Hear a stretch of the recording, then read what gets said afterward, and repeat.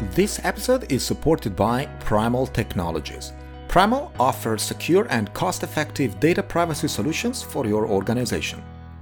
It generates a synthetic alternative without disclosing your confidential data. Check it out at primal.io. Pryml.io.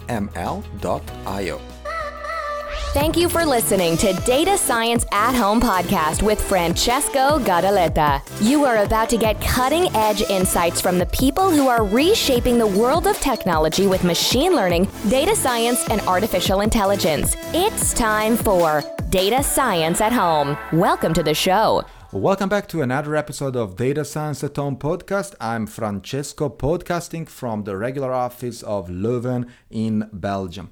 Today we continue the series about Rust for machine learning.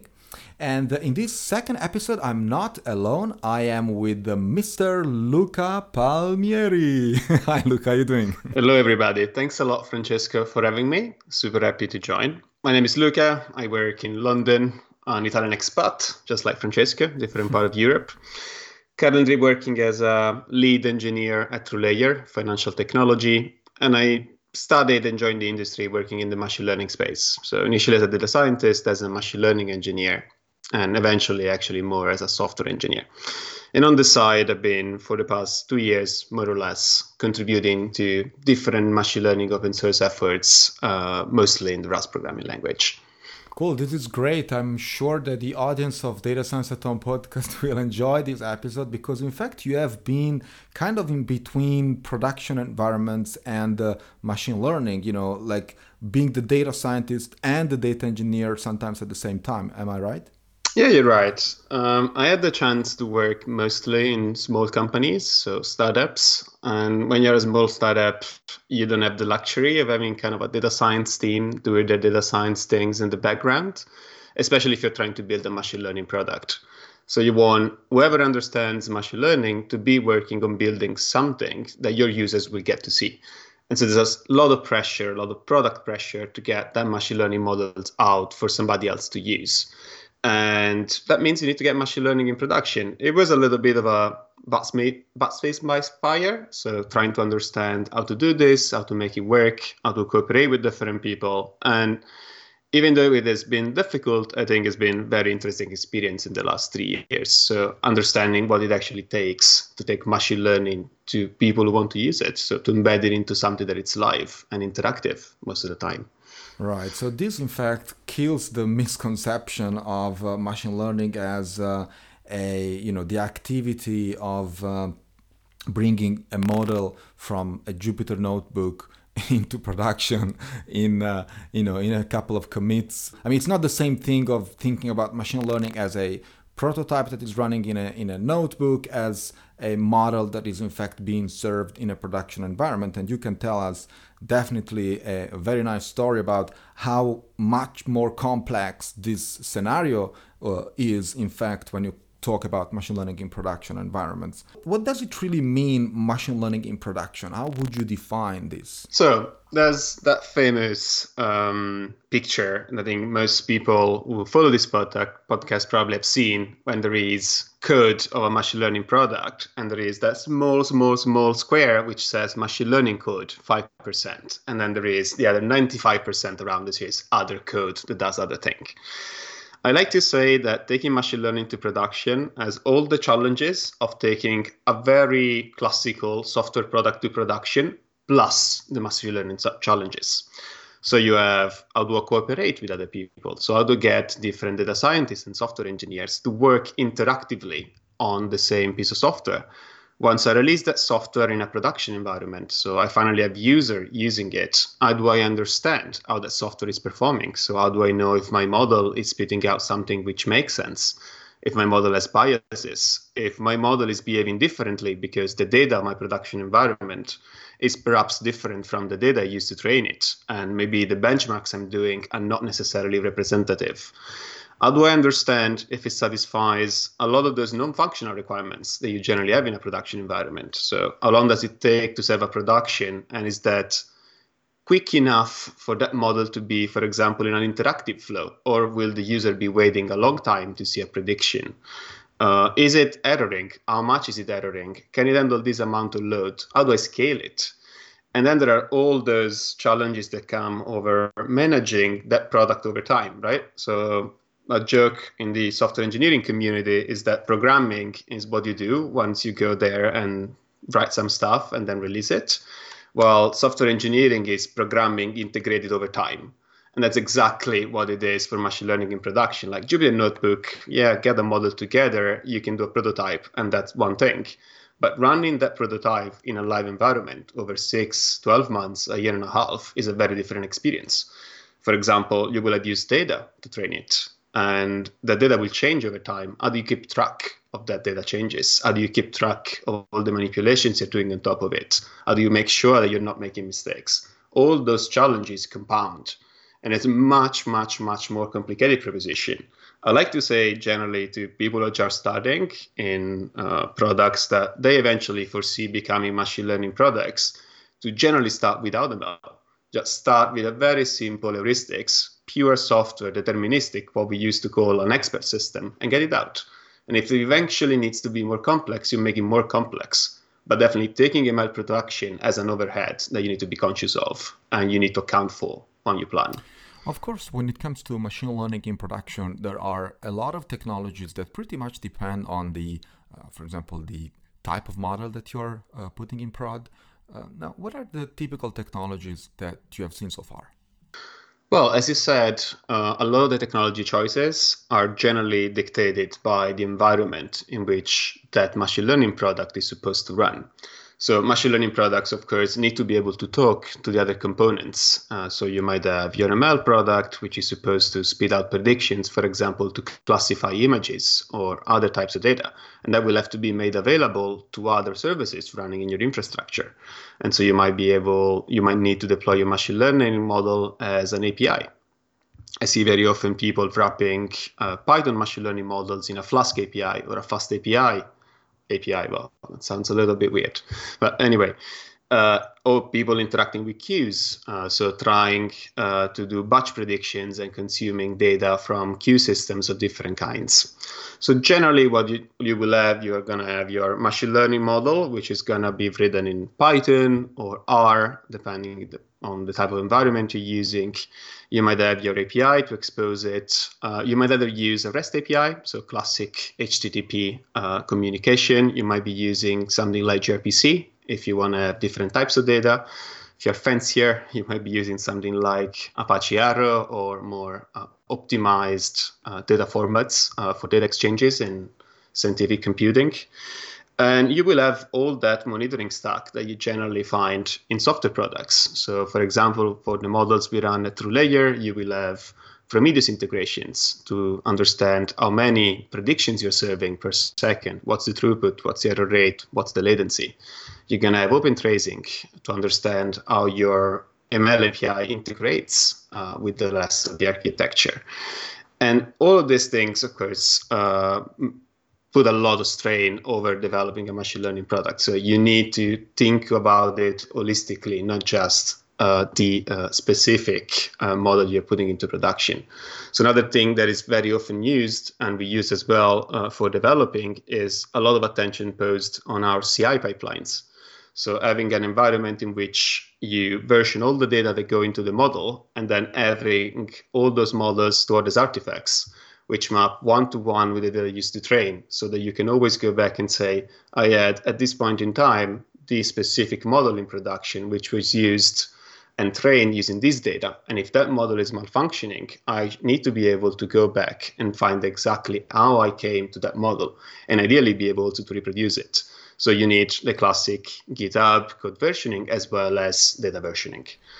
Well, I think this is a great summary that will definitely make the typical data scientist aware of how complex, how difficult it can be to rethink machine learning models whenever you are, thinking to integrate them with the rest of the infrastructure, or, the other services that are eventually running in the enterprise as well as in small organizations. Now, Luca, let's switch gear, speak about Rust, because Rust is in fact the main topic of this mini-series, Rust and Machine Learning. And I published the first episode in which, of course, I give an introduction of what Rust is. and why Rust should be studied and might play a role in the machine learning community, and not only there, of course. Now, my question to you is, why do you think Rust is an important language, and what do you think are the top 3 Rust's best features that would, let's say, convince you to adopt this language for your professional activities?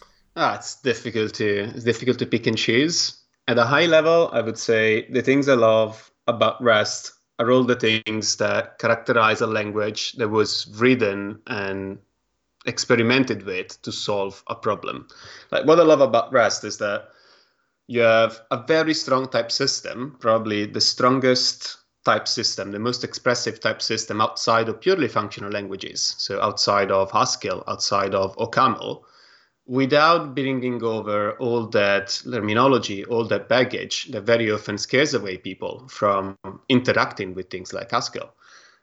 You can use the type system to develop programs where you can let the compiler handle a lot of the correctness guarantees that, for example, in a dynamic language like Python, you would be checking in unit tests, thousands of unit tests to check that you're actually taking an integer and not a string, and so many other things that over time become very tedious. At the same, there.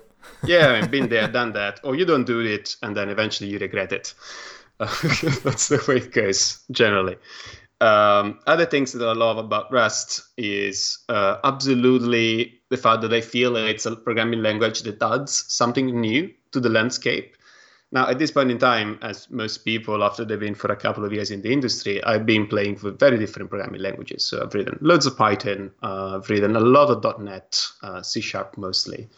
I've written some JavaScript, I've written a load of Rust. And even you switch from Python to .NET to Java, yeah, they're all slightly differently, and some things are nicer and some things are a little bit less nice. They're all fundamentally object-oriented programming languages, and they share the same paradigm. Instead, ownership in Rust is an extremely interesting concept. As you mentioned before, it allows you to avoid or to check at compile time for common mistakes like double free, use after free, and so on and so forth. But at the same time, it gives you a lot of expressiveness just to shape the API of what you're writing, to make the programmer who's using it understand how you expect it to be used. And so that type system, that ownership semantics, and in general, the awesome tooling, which is not a language feature, but it's as important as the language itself, is the experience of using it. You can feel that Rust was designed with making other people productive in mind. It was designed to empower you to do things the best way possible. And it's that community feeling that kind of permeates the language, which I feel is extremely, extremely important. Well, I have to be honest here. The learning curve is quite steep. If you start learning Rust, it's it's a bit tricky at the beginning, especially the programmer that comes from Python, for example, where you don't have this strong typing, and many other constructs that are typical of Rust are pretty challenging for the new programmer. Now, with this said, we have seen a lot of programmers coming from Python and switching to Rust. Well, I'm not saying switching, but definitely getting more and more familiar with Rust. How is that? I mean, did you find that as well? But it's fairly common, it's not just Python. A lot of people who are very prominent community members in Rust actually came from the Ruby community. And Ruby is very much like Python in terms of dynamic languages. JavaScript has been, the JavaScript community has been very, very interested in the development of Rust, mostly for WebAssembly. It's counterintuitive, I agree, it's weird. But actually, a lot of people who come from those languages, especially, for example, Ruby, who is very much with Ruby on Rails geared towards making the programmer productive in doing something, find Rust interesting. And I think it's very fascinating as a trend because it's not what you would expect. What is your story getting familiar with Rust? When did that happen and why? If you have a story to share with the listeners of the podcast. Oh, it's weird. I got into Rust a little bit by chance, as I got into many things in life, including machine learning. So my CTO and my former company mentioned it to me one day. Say, well, I saw this cool programming language. You should check it out. So I was well, okay, let's check it out. So one evening I started to read the Rust programming book. when I read it, and I read a little bit more, and I said, well, this is interesting. And then I said, well, for the stuff I was doing at the time, so I was mostly working on machine learning models, natural language processing. I was using a variety of libraries like GenSim and others. And I was curious to see if I could use Rust a little bit to mess around with the algorithms underneath. I think I was always frustrated about when I was writing Python. It was very difficult for me to go and actually implement some of those algorithms in a way which gave me performances which were actually acceptable instead of being just toy experiments. So I looked around and I found Rust and the array in the Rust community. So this kind of port or equivalent of NumPy. And very timidly, making a lot of mistakes, I started to contribute some PRs. So I started to contribute some small methods, some functionality to do statistics. For a couple of months, I put together a package called the array stats, which is still out there, which contributes a lot of those routines that you find under SciPy for making statistics computation with NumPy arrays. And then eventually, over time, I started to develop more and more open source packages. So I developed Lympha, which I launched 6 months ago, which was very aspirationally meant to be an equivalent of scikit-learn. I worked some bit in the backend community, so working on HTTP mocking or introductory material. So it's a little bit what gets my attention at that point in time, and a little bit what I'm working on at the moment. And I find Rust is, and that's one of the powerful things, no matter the problem I'm trying to solve, Rust is a sufficiently general purpose programming language that is almost always a good fit. Maybe not the best fit, but it's always something that you can use to solve that problem. And in that regard, it's very similar to Python. Yeah, I also find that, when I read the first comments about Rust, that was more like a system programming language, I got kind of, disappointed by those statements. And then I said, oh, damn, I will never use Rust for machine learning. But then I ended up to, in fact, one of the first libraries closer to the machine learning community, which is indeed Lympha. And I said, well, at least I'm not the only crazy guy here thinking about Rust for machine learning. Now, to the best of your experience, so far, do you think Rust is the appropriate or an appropriate language for machine learning? I'm not asking if it's the perfect language, but because I know the answer probably. But is it an appropriate language for machine learning problems? So I think the way I approach the problem is going back to Python. I classify a little bit languages in front ends and back ends. So I think Python has been massively successful in capturing the mind share of the machine learning community because it offered at the same time a set of core libraries like SciPy, like NumPy, like scikit-learn, and others, who had underneath very powerful, very optimized C engines. And you could stitch together very easily all these very powerful routines using Python, which you said was this very easy to use, high-level language, which made you feel very productive and very quickly iterate over different ideas. Now, as you said, Rust, I don't think it's the perfect language because it doesn't give you that interactive, experimenting feeling that you get with Python and probably with Julia as well, to an extent. But I think Rust can very much be a contender, or at least a serious one, for that piece of engine, for that seriously optimized code that you have running underneath your Python libraries. And I think it's, in a way, a matter of wasted opportunities and wasted potential. I know Python community, the machine learning Python community is huge. It's probably one of the biggest programming community at this point in time, comparable to the web development community in JavaScript and others. Yet, if I feel that if I go out there, and I also if I ask this question to myself, and I say, if you're using NumPy and you're kind of comfortable with NumPy's Python API, are you equally comfortable contributing to NumPy's C engine or to scikit-learn C engine? Most people will say no, and I myself am not comfortable because of all the reasons you mentioned before, the level of expertise, the level of carefulness you need to use when writing those type of routines because of all the possible pitfalls that you can have. So I see Rust as a way to kind of open the gates, make more people get involved writing all those optimized routines which actually means more people can join the ecosystem and can do more things. Like they can experiment. Like who said that scikit-learn is the best possible API for traditional machine learning models? Probably it's not. But the overhead of starting another experiment in that direction is so high if you want to use the traditional C, Python, or C++ Python couple, that you just don't do it. I cannot agree more, Luca. And speaking about libraries and machine learning and Rust, I can summarize these three things under one name: Lympha. So how far is the Lympha library? So first of all, what is the Lympha library? If you can summarize it in 10 seconds. In 10 seconds.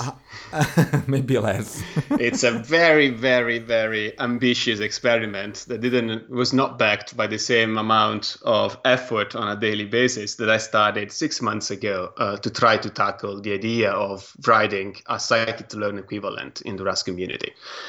And it was prompted by some experiments I made in some clustering algorithms. And I just wanted to see, after a workshop I gave at RustFest Barcelona, where I was teaching people how to use NDArray, so how to use basically NumPy in Rust. And I taught them how to write a k-means clustering algorithm. So I said, well, actually, let me try to polish a little bit this implementation, which was very easy, like it was for teaching purposes. Let me see how slower this is compared to scikit-learn. Well, it was quite funny to see that it was actually not that slower. It was more or less comparable. And so I said, well, actually, then it shouldn't be completely crazy to get an array of algorithms and cover more or less the basis of what people believe to be the models that every machine learning toolkit should always have. The decision trees, the random forests, the linear classifiers, and all the other stuff that you generally use on a daily basis, especially in industrial projects. Yeah, and how far would that be? Like, how far is the Lympha library from an equivalent in scikit-learn and I would say pandas? Well, pandas is a completely different beast, but there's a lot of different experiments. Let's fly low here. let's say scikit-learn. I think the closest to what is already available is probably scikit-learn, right? Yeah, it's scikit-learn. I think it's very far. There's been a lot of people interested in the project, not as many contributing. I've also not been extremely good in reviewing and kind of doing the maintainer job, probably because I had underestimated how big the project was. I think there's going to be another push soon enough by a lot of people are getting interested and a little bit involved into the informal Rust machine learning working group. And I hope very much to be able to contribute Lympha to that working group so that more people can take it forward. But yeah, definitely it's not close to be what scikit-learn is at the moment. Yeah. Well, sure, but I mean, to be fair, scikit-learn has a much longer history in the community. So it's almost 10 years, I think. Yeah, so I mean that explains. Rust is almost 8 or a bit more than 8 the whole language. So oh yeah, it's fair. Yeah, it's quite fair. So for sure, what we, what I understand from your words is that we definitely need a bit of more community effort to scale the production of these libraries or the implementation of these libraries as quick as possible. Now, what do you think that it is missing in the current situation? Like, why the community is not really migrating to Rust, or what do you think would be needed for a community to, en masse move to Rust anytime soon? Well, it's difficult to say.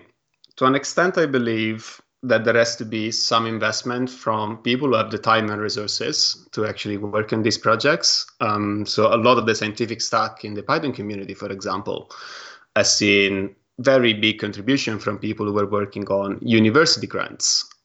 Or master thesis or production projects in companies.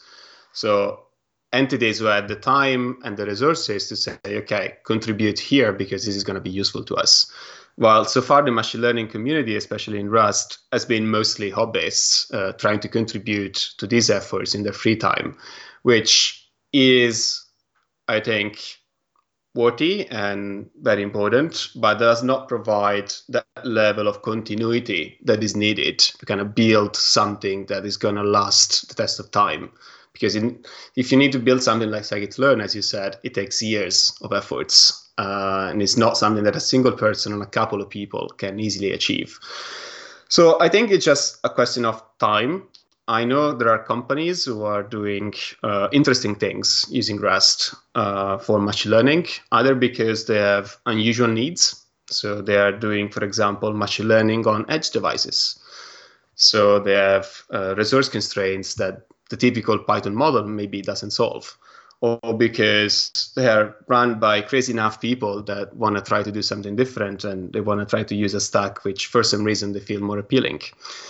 As we see more and more of those, and a little bit the early adopters start to contribute a core of functionality, then it will be possible for people who are a little bit more risk averse to get closer, and eventually I think we'll get a community which at least can serve the basic needs of a machine learning kind of product pipeline. Now, is it going to become massive? We'll find out, I guess, 10 years from now. But it's definitely an interesting space to watch. It is. Time will tell for sure. All right, Luca, it was great to have you here on the show. I'm sure that the listeners of Data Science at Home podcast will enjoy as much as I did listening to your pearls of wisdom. Thank you. I really appreciate your participation to the show, and I will report all the things that we have been discussing so far in the show notes of this episode on datascienceathome.com. Talk to you next time. Thank you. This episode is supported by Primal Technologies. Primal offers secure and cost-effective data privacy solutions for your organization. It generates a synthetic alternative without disclosing your confidential data. Check it out at primal.io. pryml.io.